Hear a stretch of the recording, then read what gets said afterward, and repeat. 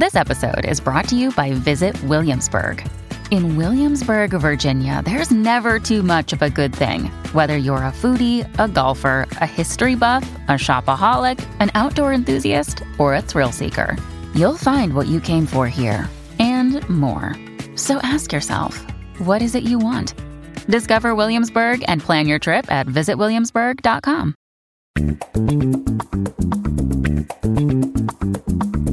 This is the Book Riot Podcast, a weekly news and talk show about what's new, cool, and worth talking about in the world of books and reading. This is episode 146. We're recording on Thursday, February 25th. I'm Rebecca Schinsky, here with Jeff O'Neill, and we are coming to you from BookRiot.com. It's a week we've been anticipating for a while. We didn't know when it would come, but it came this week. I'm sorry to say that Harper Lee passed away this week at the age of 89. She would have been 90 on April 28th. Nell Harper Lee, as I'm sure most of you, if you're listening to this show, probably are plugged enough into the news and the book news especially to know that.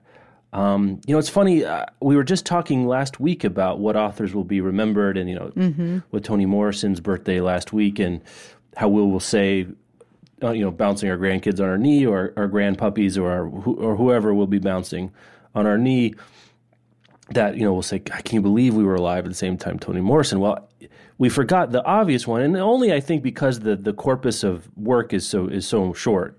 Sure, because she wasn't writing in our lifetime. She wasn't writing in our lifetime. In a way, it already felt like an author from a different time, even though she's been alive as long as I've been alive. For my whole adult life, and I don't know how she would have not been alive, but my adult life, my childhood life, and my adult life, she is quite remarkable. But suffice it to say that Harper Lee is in that pantheon, but she's been not only a private person. I wouldn't say a recluse because she was out and about in her town. There's some interesting discussion about her life as a private public figure, but not a hermit, so to speak. So interesting that I think she goes on that list, not in the same way that Morrison does, but she wrote, if votes by readers and sales are any indication, the American novel, and I'm not going to say great American novel because I think putting an adjective in clouds, but she wrote the American novel of the 20th century to this point, unless something else kind of does a Moby Dick-like resurfacing later, but that was the novel. You're not going to argue about Invisible Man here?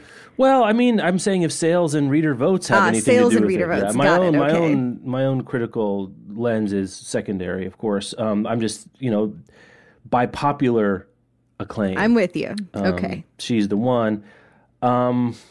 There's other things to say about it. What was your reaction? I mean, I'd probably like mine. It's like, oh, darn it. But, yeah. Right. It was one of those things, as you said at the top of the show, that we have known that this is coming. She has been in poor health or relatively poor health for quite a while, and all of the stories that we've had over the last few years about what was going on with the estate and what was going on with Go Set a Watchman sort of kept that perpetually in mind. So this wasn't necessarily a surprise, but sad to see, and also wonderful to see the general tone of the bookish internet, remembering her, people talking about what her work meant to them. And I think we're going to start learning now some really interesting things about Harper Lee shortly after she passed. I believe she passed last Thursday, and it was right after we had recorded our show. So we've learned since then that she kept an apartment in New York for some time, for like a tiny apartment for less than $1,000, sort of lived incognito there some of the time. And really, as you said, was not reclusive. She had a life. She just chose to keep it private from her readers and private from the general public. But I believe we're going to start learning some more of those things about this person that everyone is fascinated by and who's certainly important in American letters. I was not a huge To Kill a Mockingbird fan. We've talked about that, I think. Yeah, it didn't play a large role in my personal reading life. So I think I experienced this loss is different for me than like James Salter was, but for recognizing the death of someone whose work really is hugely significant to 20th century American literature. That's a fascinating thing to see occur. And of course, a sad thing. wondering what else there might be or what else there might have been from her. But yeah, that's kind of my general. Yeah, I mean, I read a bunch of response pieces and remembrances. Jesmyn Ward had an excellent one in Entertainment Weekly. I don't think I have that in the show notes for us right now. I'll try to find it to put it in the show notes for the episode that go up on the site.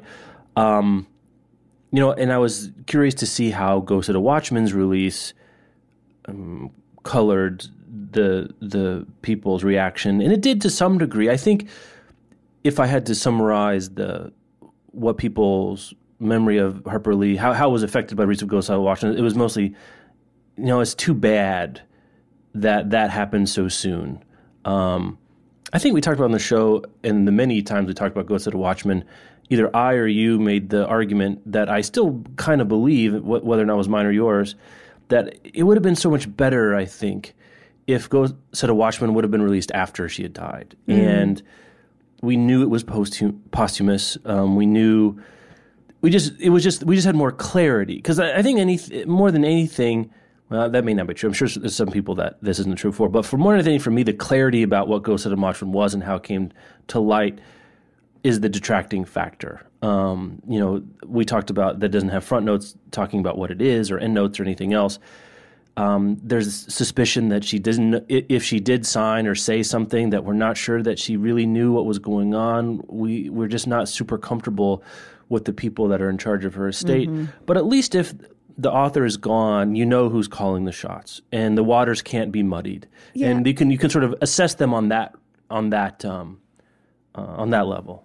I feel a little of both ways about that. I think if the book was going to be packaged the way that the book was packaged, with really no information about what it actually was, that case would have been better for it to be after her death, where at least it's clear to readers who was making the decision. But for me, ideally, it would have, I think it coming out while she was alive could have been really excellent for the conversation if HarperCollins had been upfront about what the book was and really packaged it appropriately with all of the disclosures and the useful information, and been upfront with readers, because that it went down in a way that made me feel like things were shady doesn't give me much confidence that if it had not been published until after her death, it wouldn't have been even shadier. Like, now she's dead and we discovered a new novel that no one knew she had. I guess for me that was going to be shady no matter what, but what wouldn't be shady was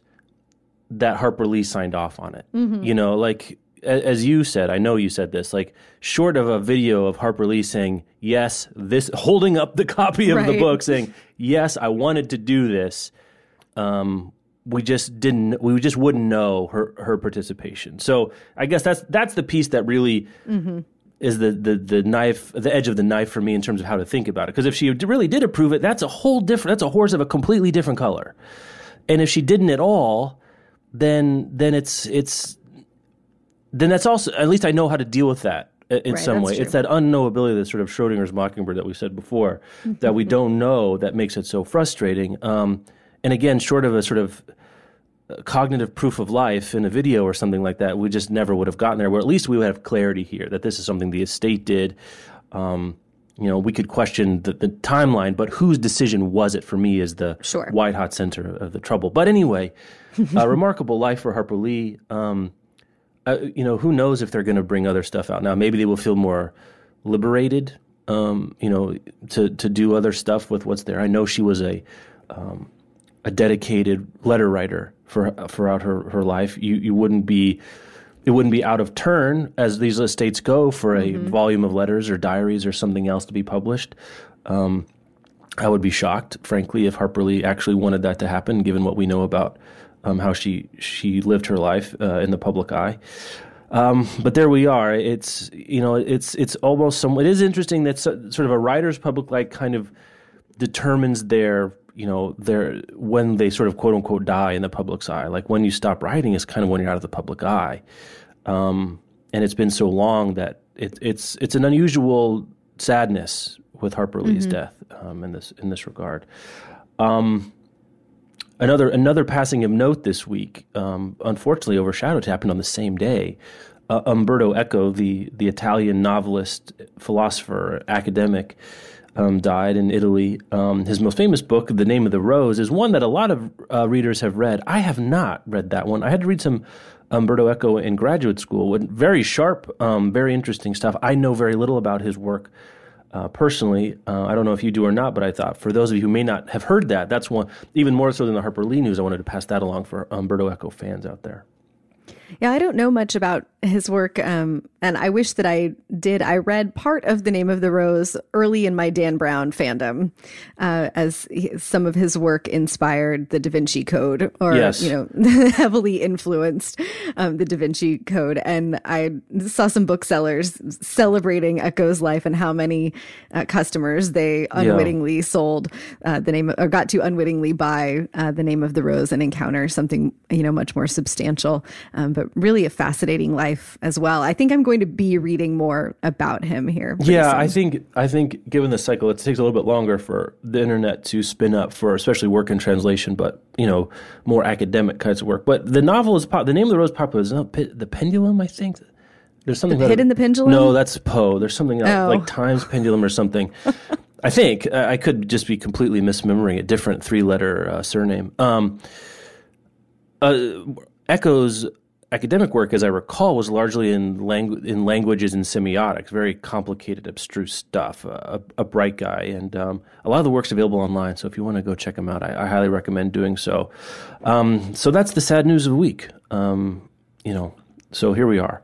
Yeah, we have a very newsy news show. It is a newsy news show for February. This week. Should we do our own internal sponsor? What should we talk about for ourselves? You want to? We can talk about the Book Riot store. Let's talk about the store for a minute. Yeah, tell me about the store. It's the Book Riot store. You go to store.bookriot.com. We have a ton of yay, I love books kinds of t-shirts and hoodies and tote bags and coffee cups, and there are tank tops coming soon. If you are listening as this show has just come out, we are running a sale right now where you can get any tote bag plus any little pouch for $25 or less. So snag that deal while you can. After that sale, I believe it'll be 2 coffee mugs for $15. Oh, there you go. So whatever you feel like stocking up on, whether it's travel or sitting at home, sipping your favorite beverage from a wonderful bookish mug, we've got you covered. I have had so much fun running this for the last couple of years, and it becomes more and more fun. We partnered with Out of Print Clothing, so we also carry their full line of t-shirts with classic book covers on them. It's just a ton of stuff for living your bookish life, and we're pretty much always running some kind of fun promotion that lets you save money, bundle up interesting bookish gear. I think it's great for giving gifts to people who love books but are hard to buy actual books for. You can get them something that is, bookish accessories instead. So do the tote bag plus pouch bundle for $25 or less, just depending on how much, the tote that you start with is. That's at store.bookriot.com. We also run sort of semi-regularly specialty boxes that are themed. And right now we've got the Steamy Reading Box, which if you are into romance or you want to be into romance, the book has 4 of our favorite sexy reads. There's also a nonfiction pick in there that is so delightful that I heard the warehouse workers were taking home the extra ones when they were packing them, along with some themed cool items to go along with that. So you can get the Steamy Reading Box for $100. It's worth about $125 in contents total. So you're also getting some bang for your buck. And that's right there on the homepage at store.bookriot.com as well. So stay tuned. We're always rolling out new stuff. I spend more time than I would like to admit thinking about cheeky bookish phrases to put on t-shirts. And also not our first, but probably our most popular custom item I'm wearing right now, my Book Riot hoodie. So if you're looking for another hoodie, it's an attractive and soft one, I have to say. They're so snuggly. I'm wearing currently the pullover Reader Dye hoodie, which is also very comfortable. They're so great and comfy, and I highly encourage you. There's enough winter left. You need a hoodie. Okay, well, there's very newsy news, and I guess we're going to have to cook through some of this to some degree. Start with the CCBC. The Cooperative Children's Book Center. These are Canadians, right? I believe so, yes. Yeah, Canadian nonprofit organization, and what they did is they went through the number of books that they received, and for publicity reasons, just the stuff that gets sent to them. They started documenting statistics. This is related to diversity and representations of underrepresented groups in Canada. They've been doing it for 20 years. The people that are doing it, there are people of color and First and Native Nations people had been interested long before a lot of us woke up to this kind of thing. So I wanted to mention they've been doing this for a long time, and that that should be recognized too. Oh, it's at the University of Madison, Wisconsin. Oh, I'm sorry. I thought it was Canadian for some reason. No, they're American. There's something about like their it's the spelling. CBC. Yeah, I thought there was spelling or something. Anyway, sorry about that. Okay. We've always received the majority of our books from mainstream U.S. trade publishers, getting most new titles annually. I'm sorry to our friends in Canada for misattributing this to you. They get about 3,400 books in 2015, and they did some counting. And, sadly, if you've been listening to this, you know kind of what to expect. Yeah, and I think we've talked about their previous counts before as well. 100 books were by Black creators. Either illustrators or writers. So it's 100 out of 3,400. So that's less than 1%. 14 of those 100 had no visible African-American cultural content. 173 books were by authors and or illustrators of Asian or Pacific heritage. So 70% more than by Black authors. 53 books were by Latina authors and or illustrators. So altogether, and then 18 by American Indian First Nations authors. They ordered this in a way I wasn't expecting, so I'm putting them out of order. So it's 118 plus 173, so we'll call that 300. So about 360 or so out of 3,500. So 10%. And we know that the population, the percentage of Americans who aren't white is about 35%. And that the majority of kindergartners this year are not white. Yeah, majority of kindergartners this year. I know, I just had a reason to look it up, that 46% of teenage people, of kids younger than 18 in America are not white. So, it's about 3 to 4 times, the ratio of representation is by creators about 3 to 4 times lower than what would be equitable if mere equity is your goal. There's also some interesting and troubling stuff happening where we can see 261 of the books had significant African or African-American content, but of those 261, only 86 were by Black authors or creators. So that's a notable number of books about African-American themes and cultural issues being written and published, and therefore money being made off of those issues and themes by people who are not of that culture. Similarly, 41 books had American Indian or First Nations themes, topics, and characters, but only 17 of those 41 were by actual American Indian or First Nation people. 111 books had Asian Pacific or Asian Pacific American content. Only 43 of those were by those people. So if I had to guess, and I think I would be correct in my guess, we have here a lot of white people publishing a lot of books with content about cultures of which they are not a part. And that is not problematic just on its face. It's not problematic on its face. You can learn and research other cultures, but publishing working the way that publishing works, those are opportunities that are going to white writers that are not then going to writers of color who are better positioned to understand and represent their cultures. And there were some stories floating around Twitter this week about writers of color whose books were rejected by publishers only to see the publisher pick up a book with a similar theme or storyline by a white writer and make a big deal of it. Yeah, I mean, like I said, on its face, it's not necessarily troubling to have writers and creators write about a different experience or culture than their own. But really, that's kind of only tolerable if the other cultural authors of different backgrounds have their swing at the plate as well. So that's, there's not much to say about that except to sort of continue the drumbeat. I think the only thing to do, or one of the things we can do, is sort of talk about these when they come out and say, yes, this is a problem. Yes, here are the statistics. For those of you who care about this, like we do, it's something to keep in your back pocket when you talk to people and you decide about what you're buying for your own kids, for other people's kids, and who you're going to support with your dollars.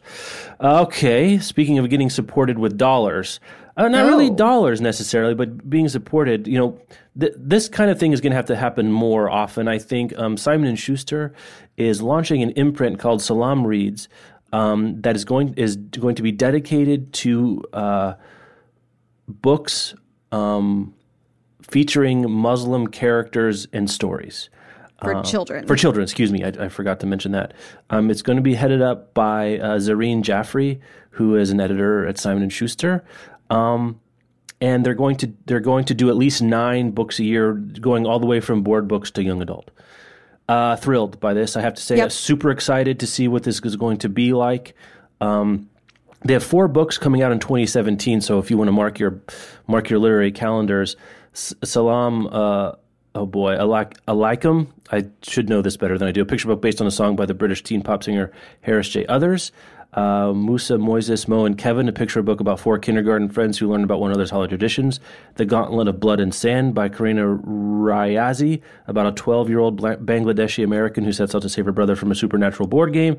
And Yo Soy Muslim, a picture book by the poet Mark Gonzalez. So there looks like they don't have a young adult novel coming out next year, but there's a middle grade, it sounds like, and a picture book and a board book. So really interesting. Really interesting. This New York Times piece notes that Zareen Jaffrey had really long been thinking about the lack of Muslim characters in children's literature, and she's in a position working for a publisher to do something about it. So very cool to see this happen. We started talking about it a bit on the Book Riot back channel, and a few people said, this looks awesome. I cautiously hope that it doesn't other the characters or the stories. I think you're right that we're going to need more of these. And there was an interesting piece that I don't think we can get into in the depth of the show today, but Molly McArdle published a piece in Brooklyn Magazine this week where she talked to 50 people in publishing about their experiences. Most of them are women, LGBTQ folks, and people of color. And there are some remarkable and troubling personal experiences that they've had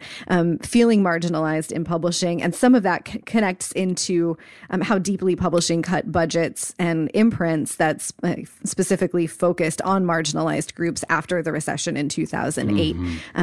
Many of the big houses cut entirely their imprints for African-American writers and African-American fiction, and just kind of gave up on targeting those readers who want books and want to be served with books that are interesting to them. So it's cool also to see this sort of regeneration occurring. This is a very of the moment thing that publishing is starting to pay attention to serving previously underserved or just unserved audiences, and recognizing that it's the right thing. It's also a good business decision. So I'm excited and really interested to see what comes next. What are the next imprints going to be that have a specific focus? That's very cool. It's like any effort like this where you're trying to do something that you're not great at doing otherwise.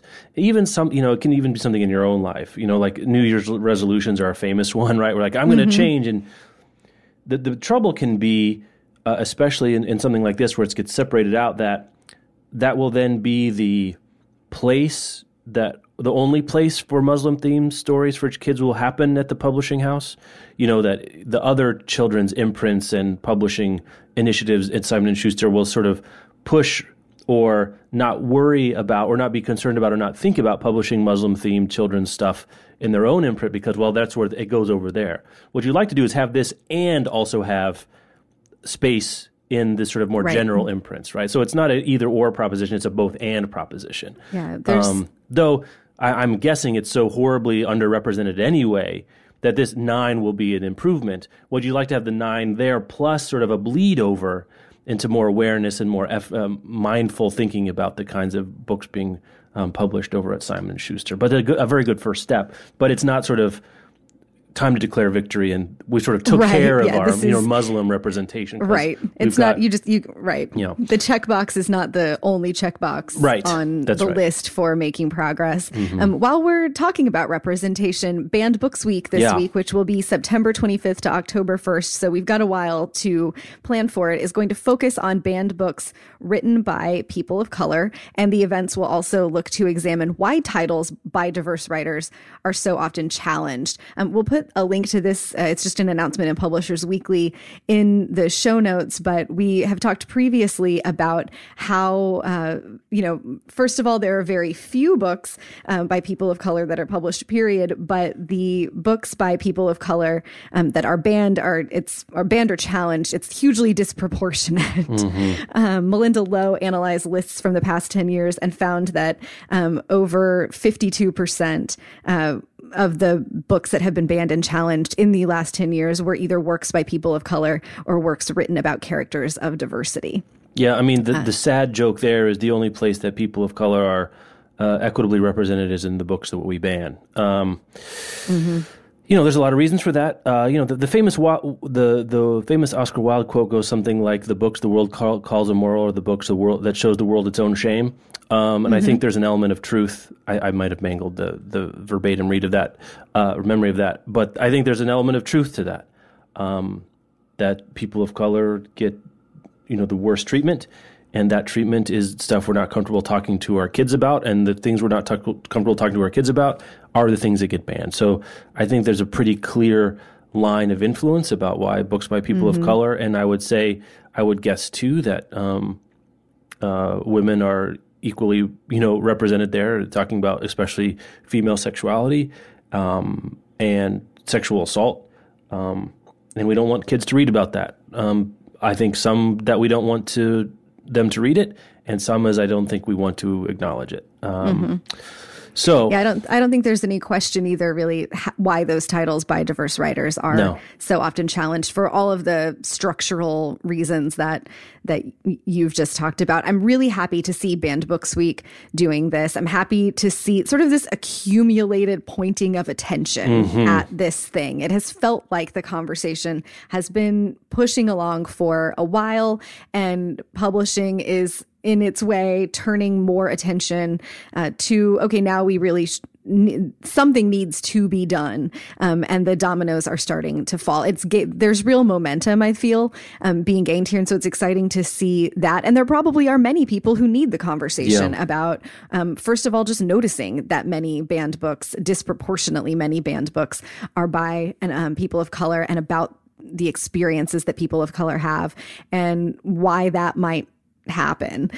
So cool to see Banned Books Week doing that, also because they reach so deeply into schools and public libraries where the banning and challenging is most likely to happen. So it would be interesting to see if there are going to be like efforts to involve parents in those in those discussions, talking to librarians and educators who are trying to decide about stocking books or teaching books that are on the challenged list. But that's going to be a cool thing to watch, and Banned Books Week is partnering with We Need Diverse Books as well. Yeah. Shall we play a game? Play a game? This was found on the Book Riot back channel, and I haven't seen the list. Finally, a thing that you didn't see did a survey about what the 100 most read female writers in college classes are. And they collected 1.1 million syllabi through the Open Syllabus Project, and about 70% of them were from U.S. universities. So I haven't looked at this. And I'm going to try to guess. I'm not going to try to guess all 100. I guess I'll try to. I'll just think what I think is in the top 10. Okay. Well, I can tell you. I get 10 guesses. How about that? Sure. The first two are technical books. Oh, so that's rough. I'm not going to get those. Yeah, so you were never going to get those. Okay, so the top 10 that I could reasonably have guessed, what are those technical books, if you don't mind saying? Okay, the first one, which is on 3,998 of these syllabi, is A Manual for Writers of Term Papers, Theses, and Dissertations by Kate L. Turabian. And number 2, which is on 3,889 of the syllabi, is A Pocket-Style Manual, The Bedford Handbook Rules for Writers, A Writer's Reference. Which I've taught. I've used it in my own classes at one point. Turabian, the top one, is a long, famous one. Okay. Okay, so starting at number 3, you have 3. a shot here. All right. I guess I'm going Jane Austen. She's on the list, On the but list. she is not first. Mary Shelley. Mary Shelley is also on the list, but she is sixth. Woolf. She's on the list, but she is fifth. Tomo Morrison. Yep. Morrison Tomo. is 3. Mm-hmm. She's 3. She is the first writer of non-technical books. Right. Wow. So, wow, that's interesting. Okay. So it's Did Tomo I get any is other 3. the top? I guess now 12. Austen, Shelley, Wolf. Any of them appear in the top 12? Yeah. Austin is 4. Austen is Wolf 4. Okay. Wolf is 5. Shelley is 6. So Okay, you got so I'm 3, missing 4, 5, and 3. 6 together. No, Tomo is 3. Oh, I'm sorry. I'm missing. Oh, okay. Okay. Good. I'm not doing so bad so far. Yeah. Okay. Yeah. So I'm looking for 7, 8. Is a textbook. I'm not going to So get you're not that. gonna get 7. Okay. What's that? But 7 is Human Anatomy and Physiology by Okay. Elaine Nippon Marib. So Okay. 8, 9, and 10 though are things you have a shot at. How about and 11? Emily Dickinson? No. She's not in the top 20. Okay. Zora Neale Hurston. She's 11. 11. Mm-hmm. Boy, I feel like I'm going to miss something big. Bronte? Charlotte Bronte is number 16. 16. It's feminist. Oh. Is it a novel? It is a short story. Short story. Oh. The Yellow Wallpaper? Yes. Yeah. Charlotte Perkins Perkins Gilman Gilman is 8. Number 8. Okay. Kate Chopin? She's 14. 14. Mary Wollstonecraft was number 9. Oh, there's Wollstonecraft. Okay. How about de Beauvoir? She gets taught a lot. She is not in the top 20. Not in the top 20. She's 24. 24. So I'm missing 10 and 12 right now. Is that right? Yes. Hints. I'm running out of off the top of my head. So 10, I don't know enough about 10 Oh, okay. Just tell me 10 then. to help. 10 is George Eliot. Oh, okay. Sure. Right. Yeah. Okay. Good. And 12 is Harriet Jacobs. Oh, interesting. Harriet Incidents Jacobs. in the Life of a Slave Girl. I would have had I broken out my anthology and flipped through, I would have thought of Harriet Jacobs. I would not have thought of George Eliot. Not And personally then a fan. Alice Walker is 13. Okay. Kate Chopin is 14. Okay. 15 is a technical book, and then Charlotte Bronte is at 16 with Jane Eyre. Okay. Susan Sontag is number 18. And Yeah. here's an interesting one. Barbara Bush, Reflections, Life After the White House is number 19. Wow, I would never have million No, years I have was guessed never. that.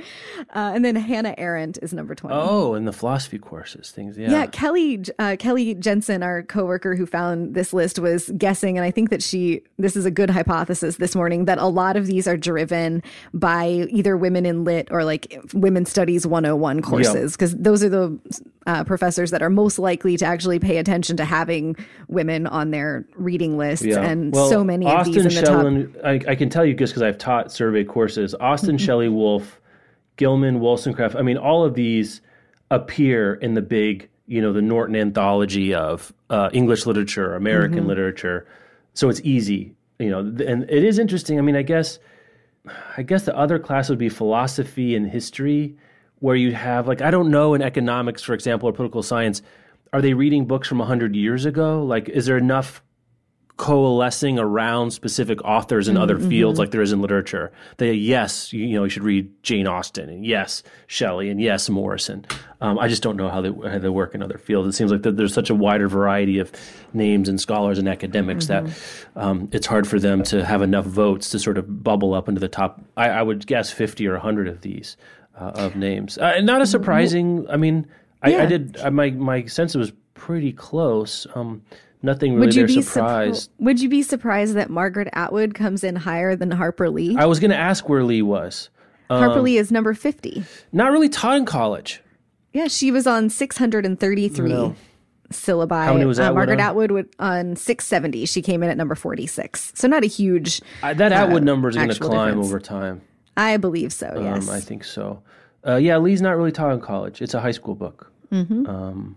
If you teach similar themes, I think, I'd be curious. Flannery O'Connor takes some of the Southern literature juice out of Lee's engine as you get into college.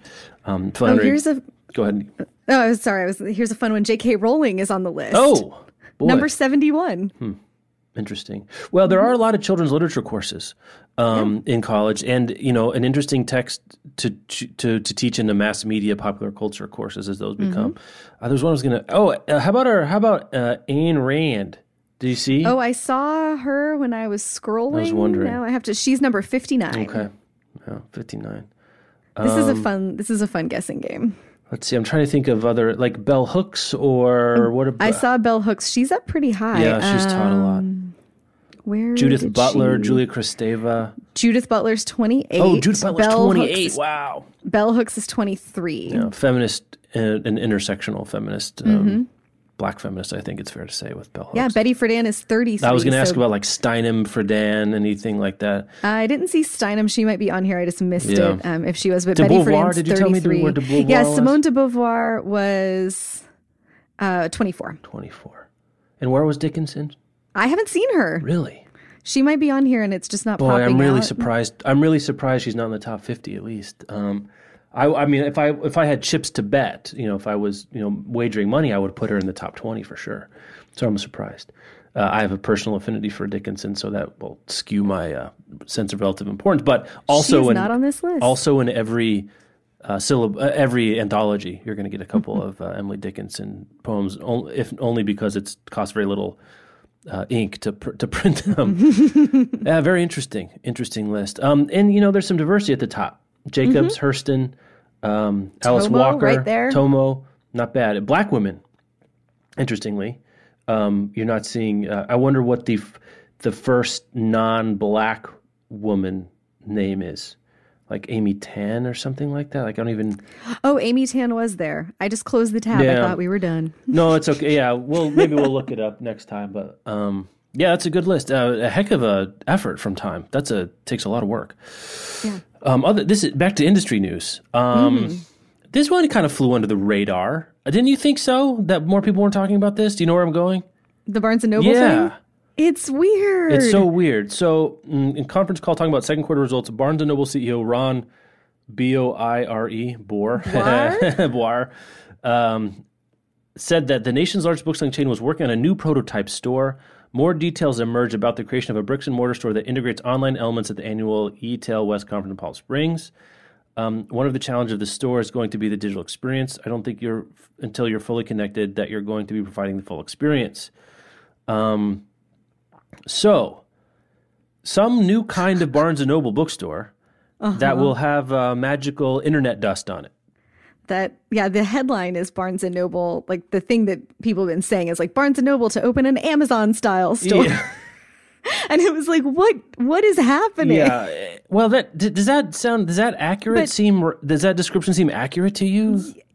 Amazon style. What else besides it's going to be connected to data? Right. It's not. Like, It doesn't say it's going to be have small. It doesn't say that it'll match online prices. internet. Like I think they're getting at fully connected mobile desktop and store to provide a full experience. And so maybe they're looking at ways that people can use apps inside the store while they are browsing. They've certainly never yet succeeded at like really how to nail the Nook business in store, I don't think.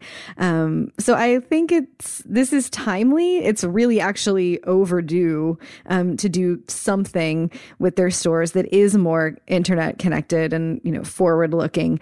But I'm not sure that the Amazon analogy is anything other than just a catchy headline. Yeah, and what is it going to be? I mean, maybe they could use Barnes & Noble buying data from online to Or stock you the can get stores differently? I don't know. Or you can get the online price in the store. Yeah, maybe.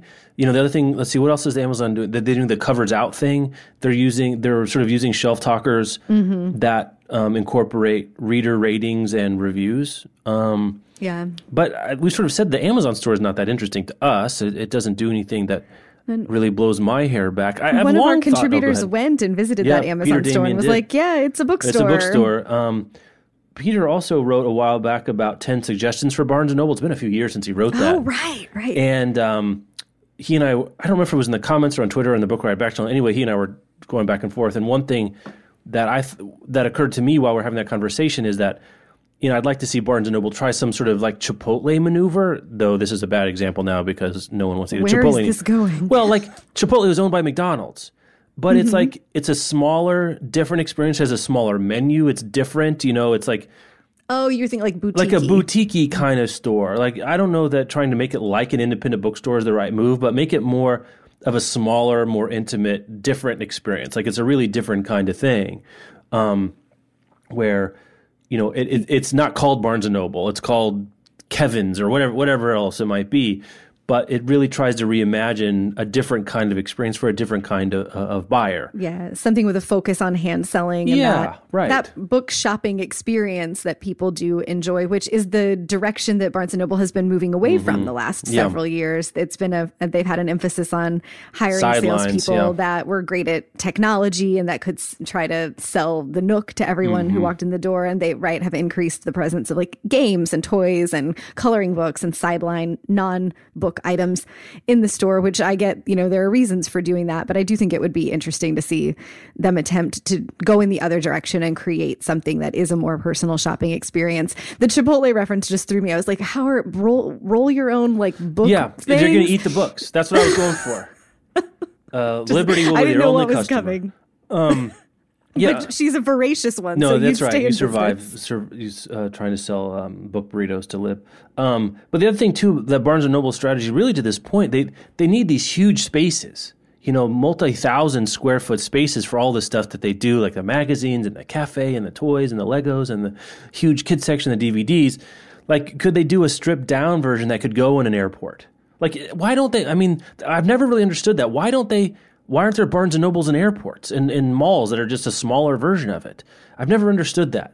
People have affinity for the brand. They know what they're doing. But they seed all these other things. Unless they can have a big box Barnes & Noble store, they can't put a store anywhere, which means you're only going to be in suburbs, right, where there's a bunch of parking, or in horribly expensive prime retail areas in Manhattan, which they've had to close down, or the city center. So there's a lot of spaces that they can't inhabit because their strategy has been monolithic, like literally and figuratively. So I think it makes a lot of sense to try something smaller and more nimble and more flexible. Though it does seem the hour seems late for Barnes & Noble to sort of have this occur to them. I guess that this is something they should try. I'm not optimistic, as maybe my tone indicates here at the end. All right. I will hopefully I hope we'll have a contributor who lives wherever they open this thing and can go wander around it and confirm the experience. But related also this week, we got news. The ABA announces every year sort of the number of new bookstores opened in the previous year. In 2015, the American Booksellers Association welcomed 20 new independent bookstores opening for business in 31 states and in the District of Columbia. It includes a children's bookstore, a cookbook shop, and cafe, and 16 branches or satellites of existing businesses, which is interesting that 16 of them are sort of expansions or secondary locations. And then 16 ABA member stores were bought by new owners over last year. Two bits of data that they don't ever give us that I always complain about. You know what they are. One is how many closed. And two, how many bookstores opened that are not members of the American Booksellers Association? Because not every of them are, right? Is that my understanding? Is that not all bookstores are members of the American Booksellers Association? So this is the only data we get. Unfortunately, we don't know was there a net plus. That's what we really want to know, right? Right. We want to know, which direction is the slope was there a going? net gain of bookstores? And the American Booksellers Association could tell us. They got out of the habit, or I would guess that they got out of the habit when the numbers were lopsided in the other direction. When, in the 2004s to 2010, really, that 6 to 7 year period, I know I wasn't paying attention as much then as I do now, but bookstores were really under extreme pressure, and a lot of them closed. But it seems that the stories we're getting now is that the direction's going the other way, and it would be nice for them to solidify that sensibility with, a net 7. That would be fine. I mean, I don't think anyone's asking for all of these to be plus. Growth is growth. Growth is growth. And then also the number of, I don't know the number, do you, or have any sense of a ratio of the number of American independent bookstores that are they're part of the American Booksellers Association? Do you know?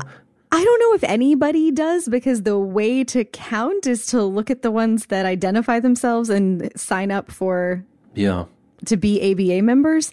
You'd have to do something like look at the phone book and which are the bookstores, and then cross-reference them against. Or business licenses or something. Yeah. It would be really difficult.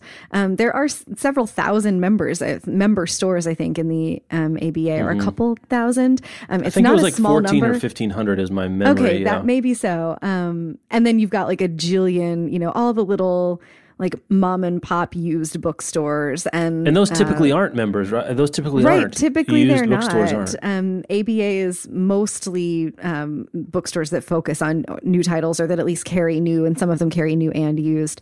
But yeah, the used bookstore is a totally kind of different animal, and there are so very many of those, and we don't really have any information about it at all. The used book market, I mean, we've talked about this before on the site and on the show, I think, is it's dark matter in terms of the statistics we do and don't have. Like how many used books are sold, and for what volume, what are they? We think we sort of joke that BookScan numbers are incomplete. Well, it looks like it looks like Wikipedia compared to the numbers we have about used bookstores.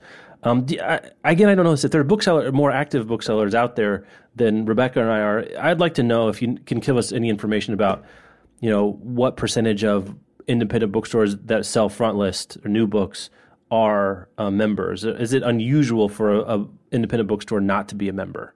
Like the bookstores that I know that in Brooklyn and here in Portland and other places, would it be surprising to hear that one of them isn't a member of the American Booksellers Association? I just don't know. My sense is that it's 90%, but I don't know the answer for real. Anecdotally, like Richmond might be weird, but of the 4 or 5 independent bookstores that I can think of off the top of my head here that carry front list titles, only one is an ABA member. Is that right? Mm-hmm. Wow. Okay. I might have to look into this, just because I don't like not knowing things that are possible to know. Okay, let's see. What else? We got a few more. Adaptation news? Yeah, let's do that. And then we'll wrap up the show maybe. So Ava DuVernay, who was involved with, what is it now? My brain just blanked. Selma. Yeah. I could see the picture of the people marching across the bridge. Selma. She's signed on to direct an adaptation of A Wrinkle in Time for Disney. Oh, there's the word Selma is in this piece, of course. And now my eyes have just decided to light on it. She's teaming up with Frozen writer and co-director Jennifer Lee to bring, of course, it's Madeleine L'Engle's 1963 classic to life. If you don't know A Wrinkle in Time, it's a teenage girl who embarks on an interdimensional adventure after her father, who's a scientist, mysteriously disappears. So this really different subject matter for her from Selma, but certainly a talented and really interesting woman. She's also apparently negotiating a role directing Intelligent Life, which is a thriller by one of the writers of Jurassic World. Yeah. So she's doing all kinds of things. Colin Trevorrow, he wrote and he directed Jurassic World, and he's directing Star Wars Episode 9. So also a big name associated there. It makes me interested and hopeful for what the casting will be like for her version of A Wrinkle in Time, because I think everything that I've seen attached to it previously is all white people all the time, and for the kind of story that it is, it doesn't need to be. Yep. The screenwriter for the adapter, the screen adapter, will be Jennifer Lee, who was the Frozen writer and co-director. So that's also very interesting. DuVernay is very interesting. Has a lot of interesting things to say. She was in talks to direct Marvel's Black Panther movie, which now Ryan Coogler, who directed Creed, is directing. She had some interesting things to say about why she didn't take it, and she says, when you get in that machine, you're making a Marvel movie. I'm not making an Ava movie, which is very interesting and tells you something about maybe the latitude she's going to be given here. That is interesting. That maybe she will be able to do a little bit more than she could do in a bigger sort of franchise than this. This is starting from square. Well, there are 4 Wrinkle in Time books, 3. I can't remember them now. Swiftly Tilting Planet and Wind in a Door, and there might have been like a 4th post-epilogue one or something. I think it has the potential to be a great movie series. Should be a wonderful time at the movies if done well, and every reason to believe it will be done well here. Speaking of young adult stuff, we'll take our second internal sponsor, our friend, coworker Kelly Jensen, writing, distributing every other week an email newsletter for us at Book Riot called What's Up in YA. She's linking to the most interesting news stories. She's linking to the most interesting new book releases in YA and some whatever else is going on in the world of YA you want to keep up there. She's as plugged in as anyone out there. You can go to bookriot.com, and we have a site redesign too, it's worth mentioning, I guess. Book Riot got Oh, a yeah. facelift. But one thing that's dramatically improved is the search function. I don't know if you ever tried to search on the old Book Riot. Not a super generative experience, let's put it that way. But the new search is great. So if you just use search and do What's Up in YA, you can find out how to sign up there. I'll also put a link in the show notes to What's Up in YA, make it very easy. So you can email every other week, rounding up the most interesting new books and news stories in the world of YA. The first one was out on the 15th, and the next one comes out on Monday. So you'll be, if you sign up after hearing this, you won't get it for a couple weeks, but there we are. When you said we were going to YA, I thought we were going to talk about this Richmond story that is making me sad. So I'll just shout it out for Richmond, Virginia people. Yeah. Virginia residents in general. We'll put a link in the show notes to it. But Richmond, Virginia, the Virginia legislature is considering a bill that they currently have. It's like essentially unopposed that would make Virginia the first state in the country that has laws about allowing parents to block their children from reading any books in school if they contain sexually explicit material. And of course, sexually explicit is in the eye of the beholder in many cases, as we've heard time and again from the titles that parents have attempted to challenge from schools. But under the bill, kindergarten through 12th grade teachers would be required to, quote, directly identify the specific instructional material and sexually explicit content contained in such material. Parents could opt their children out from reading the material if they found it objectionable, and the teacher would have to find the student something else to read. Many schools are doing something like this on essentially an ad hoc basis, or when a parent objects, then they handle it. And those often go sideways. This, one of the Republican representatives who's supporting it says that books like Beloved plant the seeds of evil in the minds of young people. And this is just a quote that has to be read out loud because it's bonkers. Evil is just when you plant the seed, it's a kitten. You feed it, it becomes a lion, and it eats you. And so that's someone who is making laws here in the great Commonwealth of Virginia. Another person who's involved with this says that she thinks it's a slippery slope. This is a Democrat who opposes it. Great literature is great because it deals with difficult human conditions, not because it's easy. And there's an interesting comparison further down in the piece that says, parents can opt their students out of sex ed if they find that material objectionable. And so they should be able to opt their students out of this. And that, no, we need to go the other direction on both of those. Yeah, one stupid thing authorizing a second stupid thing. That's just what I like to see. This is two wrongs not making well, a and right it connects with this, what we're talking about, the books that get banned are by people of color, because it says this all started with, I think we talked about this original story of trying to ban, being Laura Murphy, this mother being upset about Beloved. Yeah. And that's, sort of the snowflake that got the snowball rolling on this, and this is where we are. You know what? If you're going to talk about slavery, if you write an honest book about slavery, it's going to be very difficult to keep the sexual stuff out of it. And to make it unobjectionable to anyone. Yeah, I mean, I don't understand. It should be objectionable. And make no mistake, Beloved is a rough go to read, but it should be. That should be a rough go.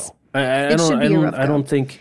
I guess what I would do is sort of refute the premise of say, well, it's not that bad. No, it should be that bad. It should be hard. It should be difficult. That's the point. It's not a bug. It's a feature of reading about slavery that it'll make you uncomfortable. And there's stuff that your 17-year-old kid is not used to reading about. That's what's the point of it is. If you, like me, are a fellow Virginian, you might want to pay attention to this and contact your representatives. State legislator. If you're a parent with kids in school and you don't want to see this happen, you might want to take some action there. When I was back in Kansas City a couple weeks ago, I heard a story on the radio about something similar. The Kansas legislature is considering a law that would make it a crime for teachers to teach anything that the lawmakers after the fact determined to be damaging. That's got to be that has to be that's not, you can't commit a crime that's not on the book. I mean, you just can't do it's just so absurd. Right. It would be like these teachers are teaching this thing. Someone reports it. Oh, that was a crime. That they find it damaging. Right. And now that you mention the wording of the bill is so, and I think we actually talked about that on the show too when it was first proposed, that the wording is so vague as to basically be if anyone finds anything objectionable or potentially damaging, they can at least attempt to sue the teacher or have them charged with the crimes. These are things that are happening. If you're living in Kansas or Virginia, I have had the interesting experience of living in both. Yeah, it just follows you around, doesn't it? It does. It's probably me. Yeah, probably you. I was just going to say it's probably you. That's our show. Thanks as always for listening. You can find show notes. The new way to find this really is just to go. We have a whole new section on the podcast for listen at the bottom of the show. You can find it there. Do go check it out. You can email us at podcast@bookriot.com if you got feedback for us. What's Up with YA newsletter, go check that out. And store.bookriot.com. If you've never checked it out, bookish gear from us and our friends of Outer Print, all kinds of things that you can find. The deal right now is what? Something you tote in a bag for $25? It is. Get a tote bag and a pouch for $25 or less. And on Tuesday next week, it will roll over to be 2 mugs for $15. Yeah, so probably by the time you're listening to this, is 2 mugs for $15 is going to be the one that's available. Thanks so much for listening, Rebecca. We'll talk to you next week. Yeah, have a good one.